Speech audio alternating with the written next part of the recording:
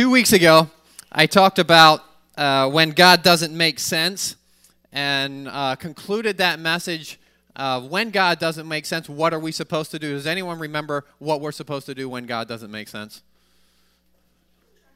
Trust, yes. We talked about trust. And so that was the answer. When God doesn't make sense, what do you do? Because there's a lot of things in life when God doesn't make sense. And we're in, I know not only us, but a number of us are in, from our perspective, difficult circumstances, and God doesn't make sense. And so what do we do is trust. So how do we trust? What does trust look like is what I want to talk about here this morning. We know we need to trust God. The Bible talks about trusting God, and I mentioned that the Hebrew word for trust is betak, and that is in the Bible 158 times. And so trusting is huge in Scripture, all throughout Scripture, where we need to trust. King James uses the word 134 times, and there's several different other versions, but there's a lot of times in Scripture that the Bible tells us to trust. But what does that look like? Really, what is trust? The Webster's gives a description of reliance or faith. And when I was studying this, it is amazing how trust and faith, there's a lot of times they really come hand in hand when you talk about trusting, because you also have to have faith when you're trusting. And obviously when you think of trust or faith, I should say, you probably think of Hebrews 11, where it gives the description of it. Faith is the substance of things hoped for. It's the evidence of things not seen. And so trust and faith have a lot of similarities. And if you look at the men and ladies in Hebrews 11, and you look at their lives, and most of us probably know all of their stories, yes, they had faith, but they also had to trust in God in doing things for them. A lot of them were given assignments. God gave them something to do, and they had to trust in God that when they do their part, God will do his part. So there's a lot of trust in Hebrews chapter 11 as well. But we're going to look at one story, and I'm specifically going to look at Jesus and how he trusted. And when he trusted, and a very important moment in his life that we're going to learn in a little bit of how he trusted in a difficult situation. So we're going to look at that in Luke chapter 23. I'm going to read verses 26 through 49. And this is Jesus' crucifixion, and then also Jesus' last words. So that's what we're going to look at a little bit this morning, is in Luke chapter 23, verses 26. I'm going to read that. Luke 23, verse 26. Now as they led him away, they laid hold of a certain man, Simon a Cyrenian, who was coming from the country, and on him they laid the cross that he might bear it after Jesus. And a great multitude of people followed him, and women, and also mourned and lamented him. But Jesus, turning to them, said, Daughters of Jerusalem, do not weep for me. Weep for yourselves and for your children. For indeed the days are coming in which they shall say, Blessed are the barren, wombs that never bore, breasts which never nursed. They will begin to say to the mountains, Fall on us, and to the hills, cover us. For if they do these things in the green wood, they will also be in the dry. Then there were two other criminals led with him to put to death. When he had come to the place called Calvary, there they crucified him, and the criminals, one on the right hand and one on the left. Verse 34, Jesus said, Father, forgive them, for they don't know what they do. They divided his garments and cast lots, and the people stood looking on. But when the rulers with them sneered, saying, He saved others, let him save himself if he's the Christ, the chosen one. The soldiers also mocked him, coming and offering him sour wine, and saying, If you are the King of Jews, save yourself. An inscription also was written over him in letters of Greek and Latin and Hebrew, This is the King of the Jews. Then one of the criminals who were hanged blasphemed him, saying, If you are the Christ, save yourself and us. But the other, answering rebuke, saying, "Do you not even fear God, seeing that you're under the same condemnation? And we indeed justly, for we receive due reward of our deeds, but this man has done nothing wrong." Then he said to Jesus, "Lord, remember me when you come into your kingdom." Jesus said unto him, "As surely I say unto you, today you will be with me in paradise." Verse 44, now it was about the 6th hour. There was darkness over the earth until the 9th hour. The sun was darkened. The veil of the temple was torn in two. When Jesus had cried out with a loud voice, he said, "Father, into your hands I commit my spirit." Or some translations use the word entrust. Jesus is saying, "Father, into your hands I entrust my spirit." Having said this, he breathed his last. So when the centurion saw what happened, he glorified God, saying, "Certainly this was a righteous man." When the whole crowd who came together into that sight, seeing what had been done, they beat their breasts, they returned. But all his acquaintances and the women who followed him from Galilee stood at a distance watching these things. All right, so here we have a crucifixion scene. Now, a crucifixion, this was not the first time that a crucifixion happened. All right, let's put ourselves back in their shoes. There was lots of crucifixions. This was just another one. Okay? They had, this wasn't new for these people. This was something that I'm guessing probably happened quite often, all the time, to where they had crucifixion, or they would crucify people. There was murders, there was thieves, there was criminals, whatever reasoning they had to crucify people, they did. Some that were deserved to die. Jesus had 2 thieves on either side of him. They probably had more, were deserved more of a death than Jesus did. But so, this could be an average day, could be a normal day. Oh, we're just going to crucify these people. But I think everything was a little different in this situation because of Jesus and his trial. And now Jesus' trial was over, right? But I think there was probably some anticipation on just knowing the life of Jesus, what this guy did, okay? Jesus, this was a guy who did miracles. He did heal. He did raise the dead. He did cast out demons. He taught things that blew some of their circuits. What they thought was right, Jesus came and taught it completely upside down. This was a guy that infuriated the scribes and Pharisees, for sure. This guy did things that no one ever else did. And so now they're finally getting rid of this guy.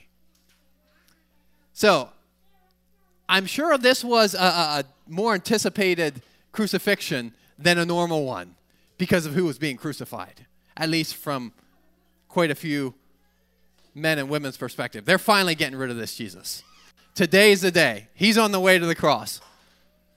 Right? Not only did Jesus do the things during his life, his miracles and stuff, but he had completed his trial. He was whipped. He was beaten. He was mocked. He was spit on, but yet he didn't retaliate at all. There was no harsh words coming out of Jesus, but rather love and forgiveness. And so now this is the guy that they're taking to crucify on a cross.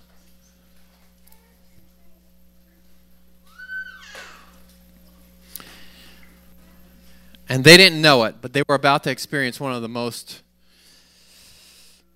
greatest moments in history of Jesus dying and then him rising again. So they're on the way to the cross, right? And they put him up on the cross. They put these 3 men up there, Jesus and the 2 others, the criminals on each side. And then in verse 44, it says, it starts getting dark. Now, this is the middle of the day. It doesn't get dark in the middle of the day. I've never seen it dark in the middle of the day. I doubt they have either. But all of a sudden at 12 o'clock, when it's supposed to be the brightest, it starts getting dark. So something is really going on here. They've never seen anything like this before. It never got dark during the day, but it started getting dark. Verse 44 says, there was darkness over the whole earth. Not only that, verse 45 says the veil of the temple was torn in two. And I don't know how thick the veil was. Maybe if you're a Bible scholar, you would know how thick the veil is. I don't know. But I do know it was a huge deal that the veil of the temple was completely torn in two. And now, so that was a huge deal. This was all happening within, I don't know if it was an hour or half an hour when how soon the veil of the temple was torn. But this was a big deal. So something major is going on here. Very major.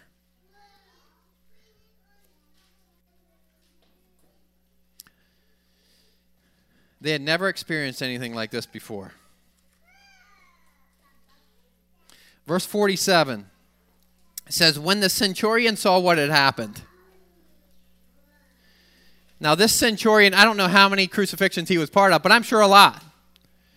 But this one was different. This was something he had never experienced before, were these things happening. And he says, surely this was a righteous man. Now this is a centurion. This guy has lots of authority.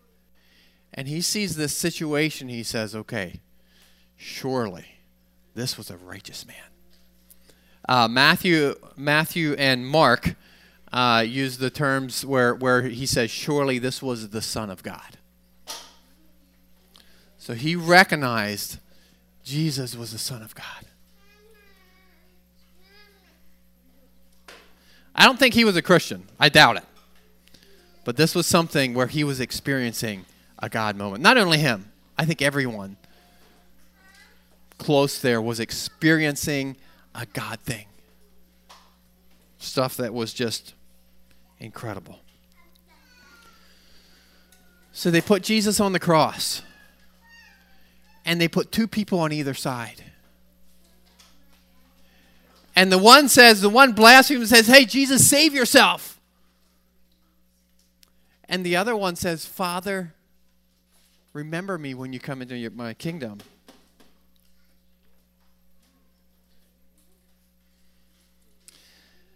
And Jesus being in the middle, bleeding, suffering, lots of pain. Dehydration. Said, today you're going to be with me in paradise. No one had ever said that before on a cross. No one had ever said, Father, forgive them, for they know not what they do on a cross. That never happened before. That's what Jesus said. In his pain, in his torture, in his very difficult moment, he says, Father, forgive them. They don't know what they're doing.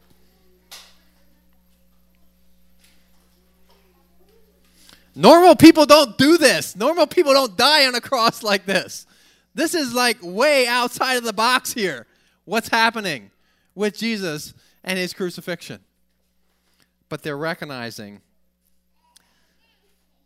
surely, without a doubt, this is the Son of God.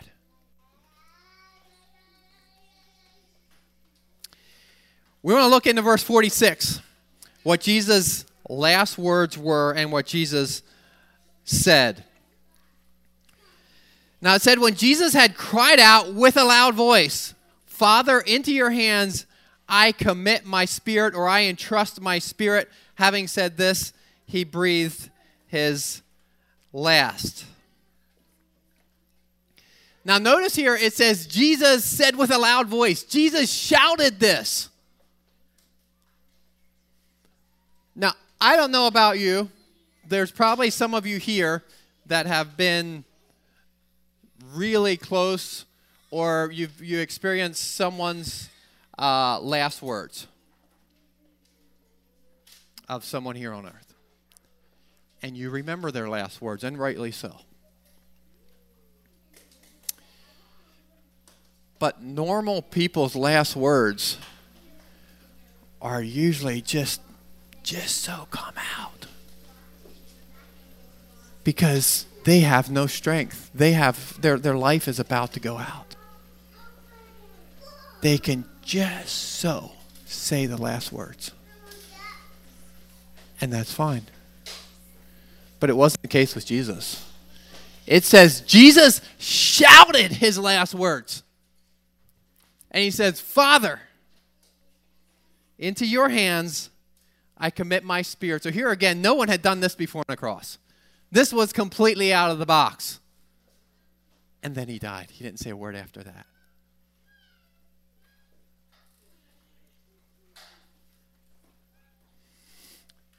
But he said it with no anger, no bitterness, no resentment,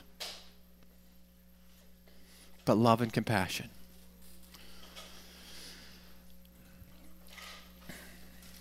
And when I look at this, not even when I look at this, to me it's a reality. You may have heard the question of, some people may have, well, who killed Jesus? Or, who took his life? My answer to that is nobody. He gave his life. There's a difference. Jesus makes it very clear. In John 10, verse 18, he says, he was talking about his life. No one takes it from me, but I lay it down on myself. I have the power to lay it down. I have the power to take it again. This command have I received from my Father. Jesus gave his life. It's why he came. They didn't take it from him. So Jesus shouting last words. Let's just look at this a little bit here on what Jesus said.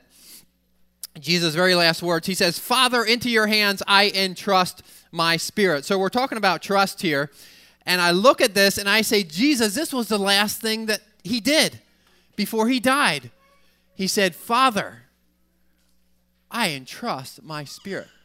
I'm trusting you with this. And he just surrendered it to God. He trusted God. So first of all, let's look at this word. The first word that he uses. Because let's just see a little bit what we can learn here from Jesus' words of trusting here. The first word that he uses, he says, Father. He calls God his Father. This is very consistent with Jesus' life of him calling God his Father. The only time that I'm aware of that he didn't call him Father was when he said, my God, why have you forsaken me? I'm open to be corrected. If you see that different, let me know. I believe that's the only time where he called him God. All the other times were Father. Which back in that time, that rattled people's cages of having a relationship with God. Because when you have a father, when you talk about a father, you talk about a relationship. See, to them, they had gods. Well, you don't have a relationship with gods. A stone, a temple, a little piece of wood or whatever they made it. You don't have a relationship with those people. And then all of a sudden, Jesus comes into the scene, and he starts talking about God as his Father. I think it messed with them. But it's okay. Because it's who our God is. He is a Father. And Jesus called him time after time again. He says, Father. He uses that word. And there may be for some people, when you think of Father, you may think of your earthly father, and maybe you don't have, some people may have a great relationship with their father, maybe some don't, unfortunately. Maybe your father wasn't someone that you could trust. Maybe you never had a relationship with your father or a poor relationship with your father. And so when you look at the word Father, when you think of Father, it brings some hurt. It's possible. But I do want to tell you, that's not what your Heavenly Father is. That's not the Father that we're talking about here this morning. We're talking about a Father. We're talking about God who is caring. He is loving. He is constant. He is capable. He's a sustainer. And He loves you more than you will ever know. He loves you more than anyone on earth ever can. That's the Father that we're talking about. A Father that can be trusted.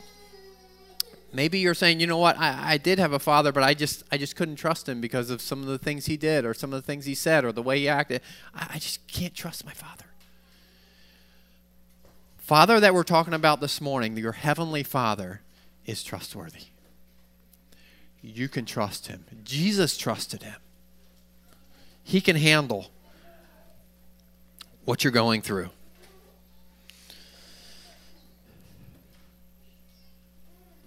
Rick Warren says,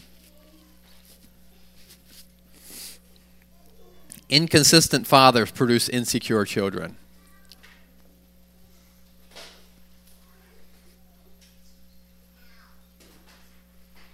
And I agree with that on an earthly level. Inconsistent fathers produce insecure children.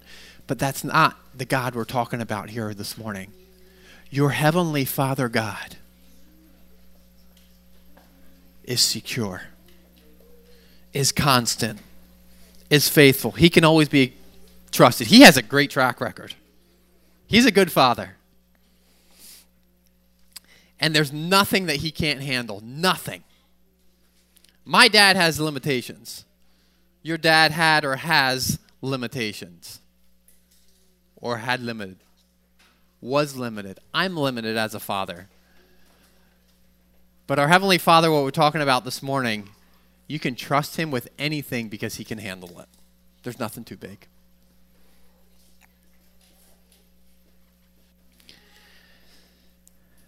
So we see Jesus entrusting things to his Father. So we look at the word Father. It talks about a relationship. Our Heavenly Father wants a relationship with us. And we can call him Father.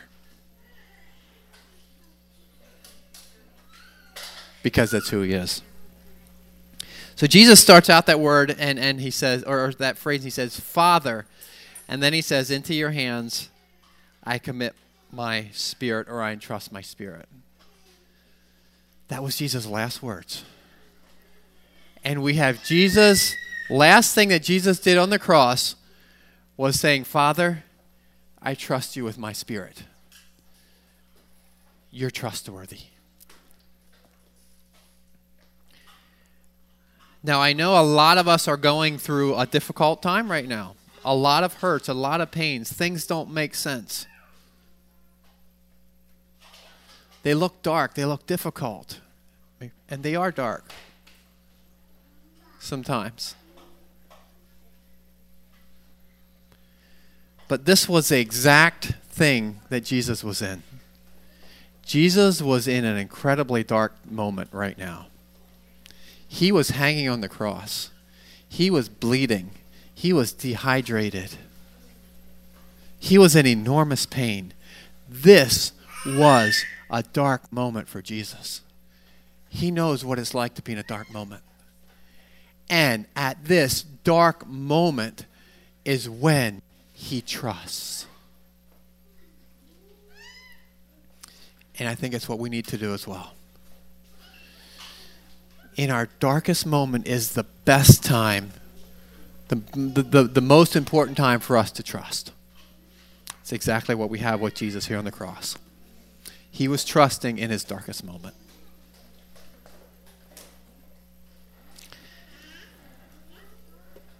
He says, Father, into your hands I entrust your spirit.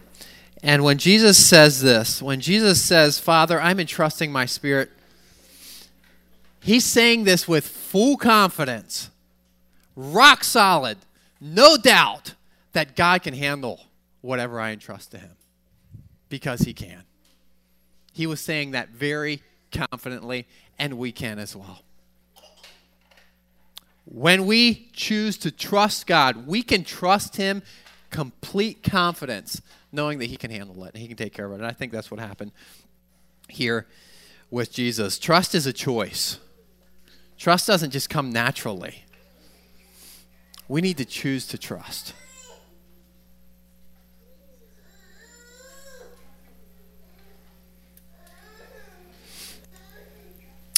One of the things that opposes trust is worry. And we know what the Bible says about that. The Bible says time and time and time again, the Bible says not to worry, but to trust. Rick Warren, another quote from him I found interesting. He says, worry is practical atheism. Really? That's what he says. But he says it because if you worry, it's saying, I don't trust in God. I think he has a valid point. I didn't think of that before, but when you worry, you're saying you don't trust.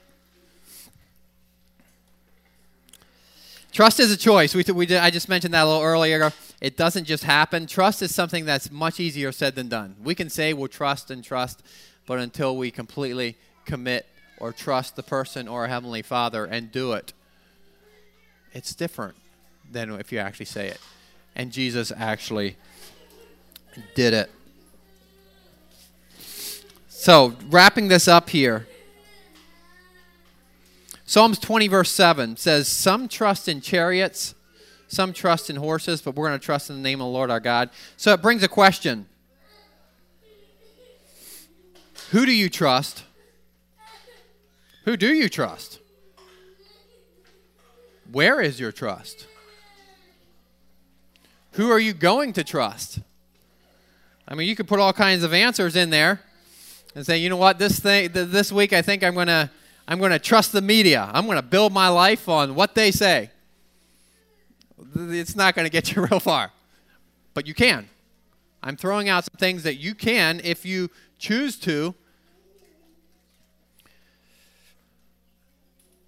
How about popular opinion and what others think and say?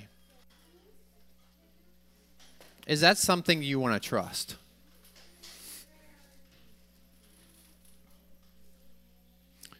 Or do you want to trust your emotions? Oh, that's a good one. You're pretty close to your emotions. At least you should be.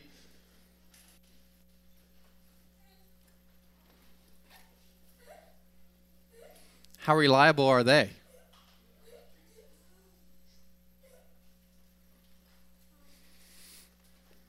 How about someone that is loving, caring, knows everything, perfect, reliable, faithful, true, will not tell you a lie? How about trusting someone like that? And I think you all know what I'm getting to. Is trusting our Heavenly Father is someone who can be trusted. And he can handle whatever we want to trust to him. You won't find anyone else like that. There's no one else on earth that you can trust like your Heavenly Father.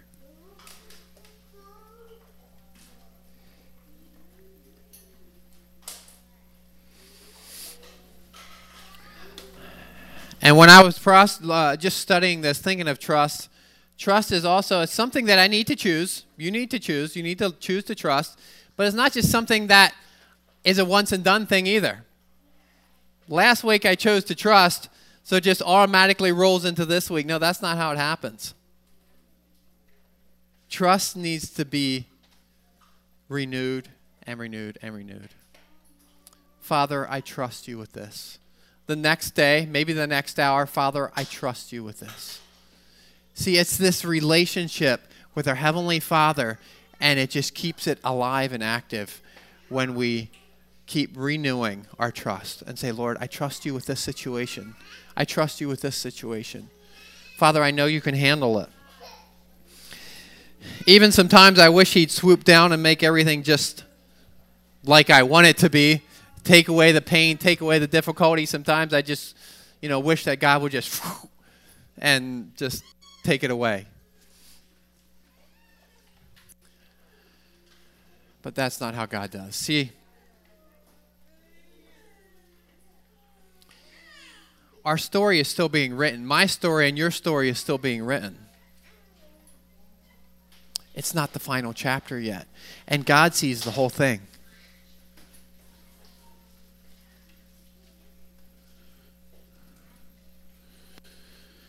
And so in difficult moments, what do we focus on? When I look at Jesus hanging on the cross in this difficult moment and he chose to trust, I see him focusing more on the Father than I do himself, than his physical pain. Because he says, Father, even though, I'm in this difficult situation, but I'm choosing to trust the Father. I'm choosing to put my focus on you, even though I'm really, really hurting.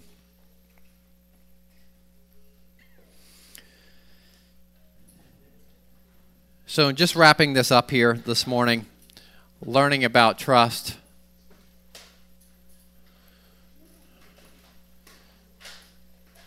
Our Heavenly Father is trustworthy. And even in the most difficult situations is where we can learn to trust. And completely rest and say, Lord, I entrust this to you, and he'll take care of it.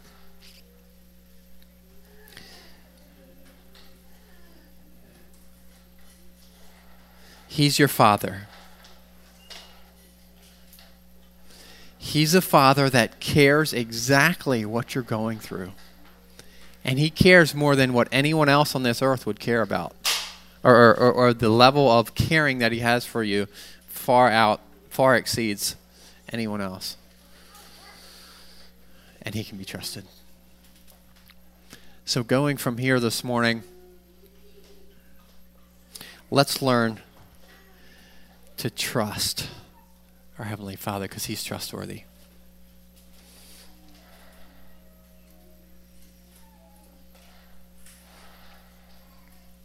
Father, thank you this morning for who you are.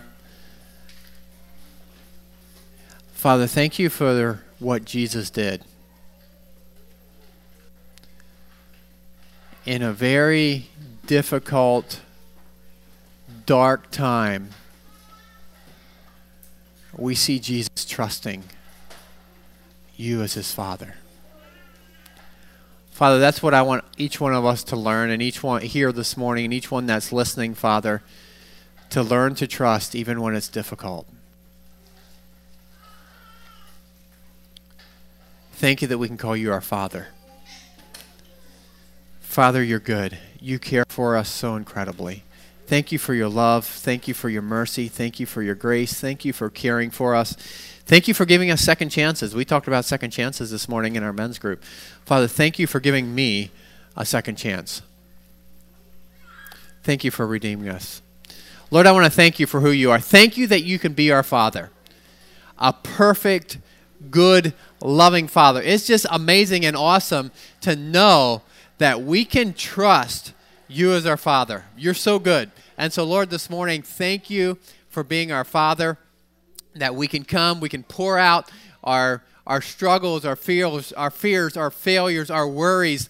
We can lay them at your feet. We can trust you with it, and we know that you can handle it. So, Lord, I pray that you would take us to a new level of trust, and specifically in trusting in you, and then also recognizing that you are our Father. You're good. I pray a blessing on each person that's here. Lord, as we go through this week, may this be a week of drawing close to you, closer to you, and then you draw closer to us. We bless you and honor you. Thank you, Father, in Jesus' name. Amen.